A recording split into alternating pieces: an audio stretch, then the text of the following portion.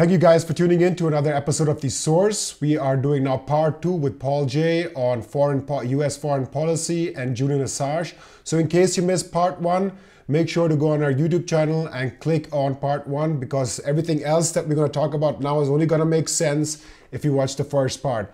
Paul J, thank you for joining us today. Thanks very much.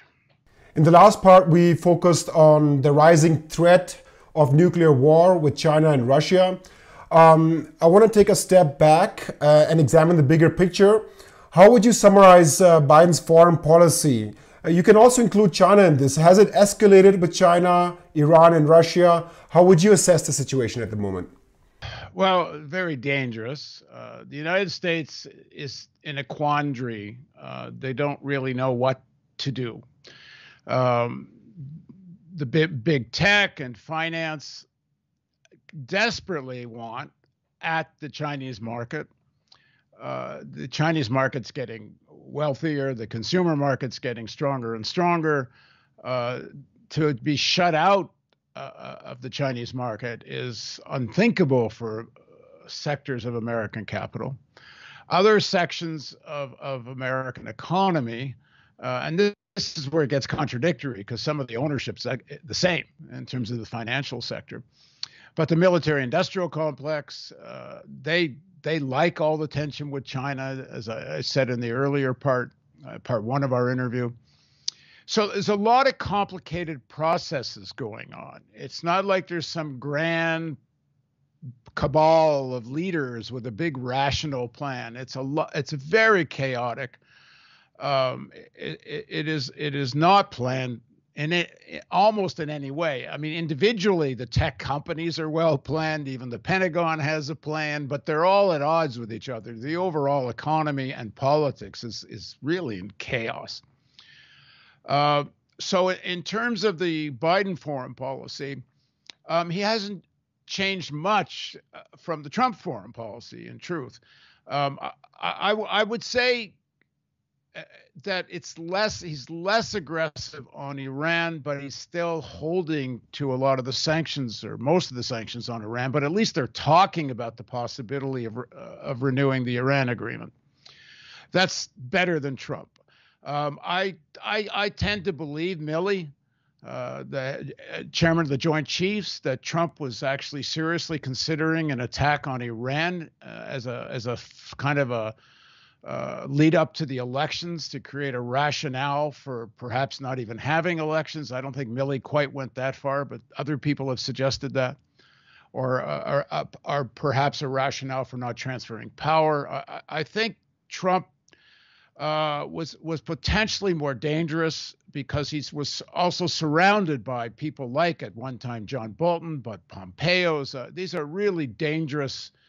Some of them Christian nationalists who actually, like Pompeo, might even welcome the apocalypse. I mean, I don't know if Europeans, as crazy as Europe can get, I don't know if they realize how nuts the United States is. From here, it makes Europe look sane. And I know you're dealing with your own, in Europe, the rise of fascism, fascist movements, I should say, and so on, and craziness in Eastern Europe. But boy, I don't think it holds a candle to what's going on in the U.S. And given that U.S. is the center of the capitalist world and has so many weapons at its disposal, it's more dangerous. So there's contradictory processes going on, but that was true in the lead up to World War II. There were lots of economic relations between Germany and the United States. As we know, General Motors and other auto manufacturers were selling lots of vehicles to Hitler, and even knowing he was militarizing.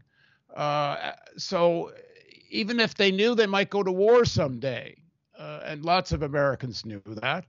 It doesn't matter to them because war is profitable. So you make money in the lead up to war. You make money during the war.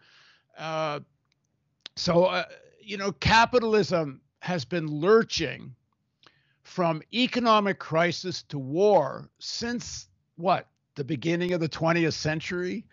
I mean, has there been a decade where there hasn't been either a major economic crisis or a major war? I'm not sure there's been a decade. And so then go look at the American military. What exactly does this $1 trillion a year do for them? You know, the classical left formation analysis, well, and it used to be true, that, you know, imperialism uses its military power to secure raw materials and markets and control the world as much as they can, and eventually these countries bump into each other and they fight. Of course, there's still truth to that. But what exactly this enormous military capacity of the United States, all the bases, all the aircraft carriers, all the air power, and so on and so on, what the hell have they won? Since World War II, they have lost.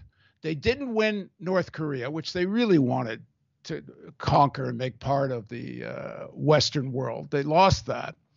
They lost in Vietnam. They lost in Iraq. They lost in Afghanistan. You know where they won? Grenada. Like, they don't win major wars. The massive military footprint in Europe, it did not stop the Soviet Union, because the Soviet Union never intended to invade Western Europe. What the hell would they do with it if they invaded? It's impossible. If direct invasion and colonization was really profitable, like, is China going to invade Australia? Listen, if it was profitable to invade and colonize Australia, the Americans would have done it already. And they're the ones that have the power. I mean, they can't even invade Venezuela. How come they haven't invaded and overthrown Maduro? Oil, a government they hate. All the propaganda in the United States about how horrible he is. And by the way, I'm actually no Maduro fan myself, but not the way the Americans are. That being said, they can't even invade Venezuela. Why? Because the Venezuelan people will rise up and fight them forever until they throw them the hell out. And there's not enough money to be made out of invading Venezuela and fighting there, because that's the key to it. They don't even care if they win wars. It's the process of the war itself that's so profitable for the arms industries that you fight even if you know you're going to lose. They knew they were going to lose Vietnam, but they fought for years. Why? Yeah, partly, if we say we've lost, look at the prestige and strategic positioning we will lose. Don't ever forget those phrases again. But they knew eventually they were going to lose. Why keep at it with millions of deaths of Vietnamese and Cambodians and Laotians? What is it, 55,000 deaths of American soldiers? Money. Money making. Why did they keep fighting in Afghanistan for so long? You know, I was in Afghanistan. I made a film there in 2002 called Return to Kandahar. People can watch it on my website. The solution to the Afghan war was so simple if they really wanted to win. It's all you do is, number one, most of the Taliban fighters couldn't get a job, and the Taliban paid them, partly out of money they made from poppies and who knows where else, Saudis and whatever. All you had to do was offer all the Taliban fighters jobs and cable TV or satellite TV. That would have been the end of the war. You could have legalized the purchase of the poppies. There was an excellent plan created. I forget by the name of the organization, but they actually worked out in detail how the West or the Americans or the UN could buy the poppy crop and pay the farmers the same amount of money Taliban and drug dealers were paying them, and then sell those poppies to pharma to turn into medical morphine and whatever. Americans not interested, because the war itself was the objective, the money making of the war. The actual defeat of the Taliban was just the excuse to fight, and we can see now eventually it became a distraction after 20 years, and it was time to cut bait, and so they left, and they never didn't give a shit what happened there. So the problem with this, if it was just about money making, okay, you could say it's dangerous, it's a waste of money, and all the rest of that. But it's so much worse than that because of the nuclear aspect of this. So I'll just back up to the point. This enormous footprint of the military-industrial complex, it doesn't even enforce American power, really, unless I'm missing something, because I can't see where it worked. Now, that's not to say the Americans don't have enormous power. They do. But it's through their financial sector. It's through the banking system. It's through the American dollar as reserve currency. It's through the whole system of elites in all these countries who buy into the American capitalist world and enrich themselves as a result of it, and their dependence on the United States to manage the capitalist world. I was reading a really interesting document. A guy did an analysis of Eisenhower after World War II, his public language and his private language. And he made it very, very clear in one of his letters to a friend. The real danger here is that we don't keep most of the world within the sphere of American capitalism. And he says, if we don't, the American system can't sustain itself. And that's been the real issue. And what was the real threat to keeping those countries? It wasn't the militarization of the Soviet Union. It wasn't the Soviets invading anybody. It wasn't China invading anybody. The real threat, and it still is, was the aspiration of the peoples for socialism. That's the threat. And if you actually listen to the Republican Party, even today, one of their, maybe the number one speaking point is attacking socialism. Now, of course, the Democratic Party isn't socialist, and Obama wasn't, Biden isn't. But why do they continue to want to demonize socialism? Because it's so clear now, at least if anybody that wants to look, that given the climate crisis and the danger of nuclear war, there's no way out other than some kind of socialism.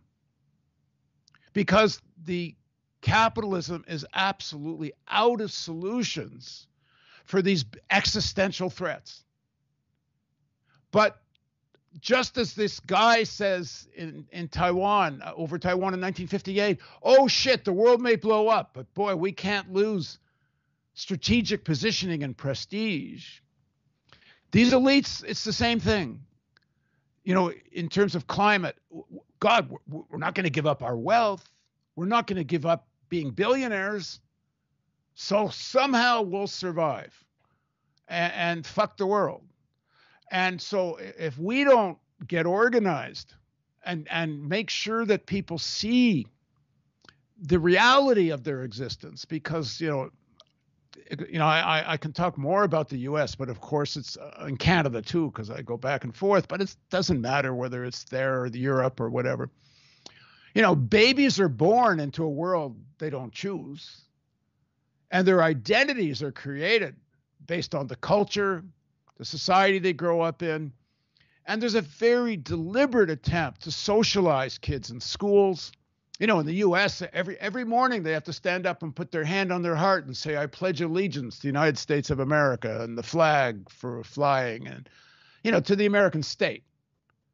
My kids went to school in the States. I told them they don't have to stand. And it was so great because the teachers agreed with us and said, yeah, we don't think they should have to stand either. But imagine in rural America and suburban America, where kids grow up, their whole identity is caught up in being American. But it's not in their own interest. And so if we don't get through to workers in all of our countries and revitalize the unions and get people understanding how dangerous this moment is, what's Chomsky's line? Organized human society ain't going to be around very long. Let us switch gears here now and move to a topic some could say is the biggest press freedom case of the century. at least when it comes to Western society. And this is the case of Julian Assange. Once again, this topic has fallen in the backdrop with the whole corona coverage making headlines. You've been working together a lot with the legendary whistleblower Daniel Ellsberg, who published the Pentagon Papers in the 70s. What similarities do you see between the case? And the second part of the question is, if Julian Assange gets extradited to the United States, is there still a chance to win the fight for press freedom? Well, in some ways, the prosecution, but the better word is persecution of Julian Assange, in some ways is actually more significant than the Ellsberg case. Ellsberg actually did steal top secret classified documents. And in theory, at least, according to some American law, it was against the law. He knew what he was doing, and he was quite right to do it. And, you know, in one way or the other, it helped in the end bring down Nixon, because they broke into his psychiatrist's office and his case got turfed, and it led to the Watergate exposure and so on. But what Ellsberg did, or what Snowden did, that's a kind of whistleblowing, you know, that in theory is illegal. You know, I don't agree with the laws. I think the public interest trumps those laws.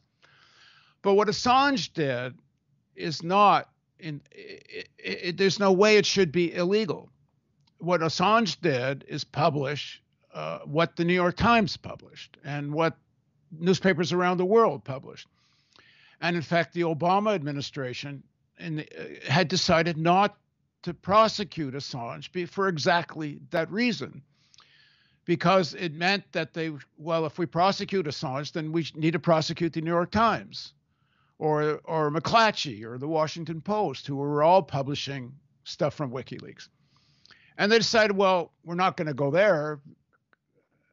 And so they dropped it. And then Trump renews the prosecution and Biden continues the prosecution. So what are they saying? Well, you know, we know now, apparently Trump went even further, and Pompeo were talking about how to kidnap Assange, how to kill Assange. And I think there's kind of two parts here. One is, if the Obama administration reached the conclusion that if we prosecute Assange, we'll have to prosecute these newspapers. Well, maybe that's exactly the message they do want to send now to the newspapers. Maybe the real target here is the American press. It may be that they actually don't care if they really extradite Assange or not. Maybe they would just like to keep this going and see if he doesn't just die in jail in England. And the real threat is, because we're willing to go after Assange, you newspapers better realize, if you ever do this again, someone actually gets serious national security state secrets and gives them to you. If you publish them, we may go after you. Don't think you're immune from that. Because I really, do the Americans really want a trial of Assange in the United States? It would be, talk about the trial of the century. It would be U.S. foreign policy on trial. Assange would come there and said what he did was in the public interest. It was journalistic. He'd have 1,000 journalists to come testify on his behalf. U.S. foreign policy in Iraq, Afghanistan, war crimes, all of it would have to come out. I don't know how a judge, could stop that defense. They try. I mean, it's hard to imagine that the Americans actually really want this trial. So what do they want? Why is Biden pursuing the prosecution? It must be because the national security state has said to Biden, we need to scare the shit out of anyone that tries to do this again. So I don't actually think they want to extradite Assange. They would like him to die in jail in England and or something else terrible, because the national security state relies on a narrative, a fabric of lies to justify this massive military expenditure, wars of aggression, whether it's Vietnam, Iraq, Afghanistan in the end, you name it. The national security state from day one, meaning the beginning of Truman's, after the bombing of Hiroshima and Nagasaki, which again, based on lies that they were necessary in order to win the war against Japan, which everyone, I think, more or less by now knows they were not necessary. So the lying begins with the atomic weapons, the Truman Doctrine, basically that American capitalism looks around after World War II, and this even begins with Roosevelt, and says, you know what, we're the only superpower. Now let's mold the world in our image. Let's impose the American system everywhere we can. And the number one threat, as I said, is socialism, is national liberation movements. Now, early on, they may have actually thought the Soviet Union, in theory, could have been a real threat. But pretty early on, they realized it wasn't. Ellsberg tells the story. It's a very important piece of this documentary I'm doing with him. Around 1960, I guess it is, when Kennedy runs for president, he talks about the missile gap. And he's and there's this whole propaganda coming from the Air Force and Curtis LeMay and others that the Soviet Union has around 1,000 ICBMs that can hit the United States, and the U.S. has maybe 100 or 200. And the missile gap is so much on the side of the Soviet Union that they might have a first strike. And there needs to be a massive plan to build nuclear weapons in the United States. Well, when they started flying U-2s and satellites, they actually looked at how many ICBMs they really had, Soviets had. And for people that don't know this, it's astounding. They didn't have 1,000. The Soviet Union had 4. 1, 2, 3, 4. In fact, there was a missile gap entirely in favor of the United States. And when they realized that, one, a very serious conversation started about a first strike against the Soviet Union. 2, it helped lead to the Cuban Missile Crisis. It's one of the reasons Khrushchev, when they realized the Americans knew how they didn't have ICBMs, put missiles in Cuba. And again, 3, return to this point quickly, the fact that the Americans really seriously thought about a first strike when, although they didn't have more than 4 ICBMs, they had lots of mid-range ballistic nuclear armed missiles, meaning they could take out Europe. And the Americans, at least many of the American leadership, didn't give a shit if that happened. So this lies, like lying about the number of the ICBMs, lying about the threat of the Soviet Union invading Western Europe, lying that the Soviet Union might attack a first strike against the United States. When they start to realize that the Soviet Union is actually in a defensive posture, not offensive, the lies expand exponentially, and they now know, one, they actually don't have to have this massive military strength because of the Soviet Union. So the whole essence of the national security state is to maintain the fabric of lies. 2, there really is a threat. The threat is people want socialism in many countries of the world. Nations want liberation. And yeah, the Soviet Union did give a certain amount of support to those struggles. I have to say, not nearly as much as the Americans accused them of. A lot of the national liberation movements were very unhappy of how little support they got from the Soviet Union.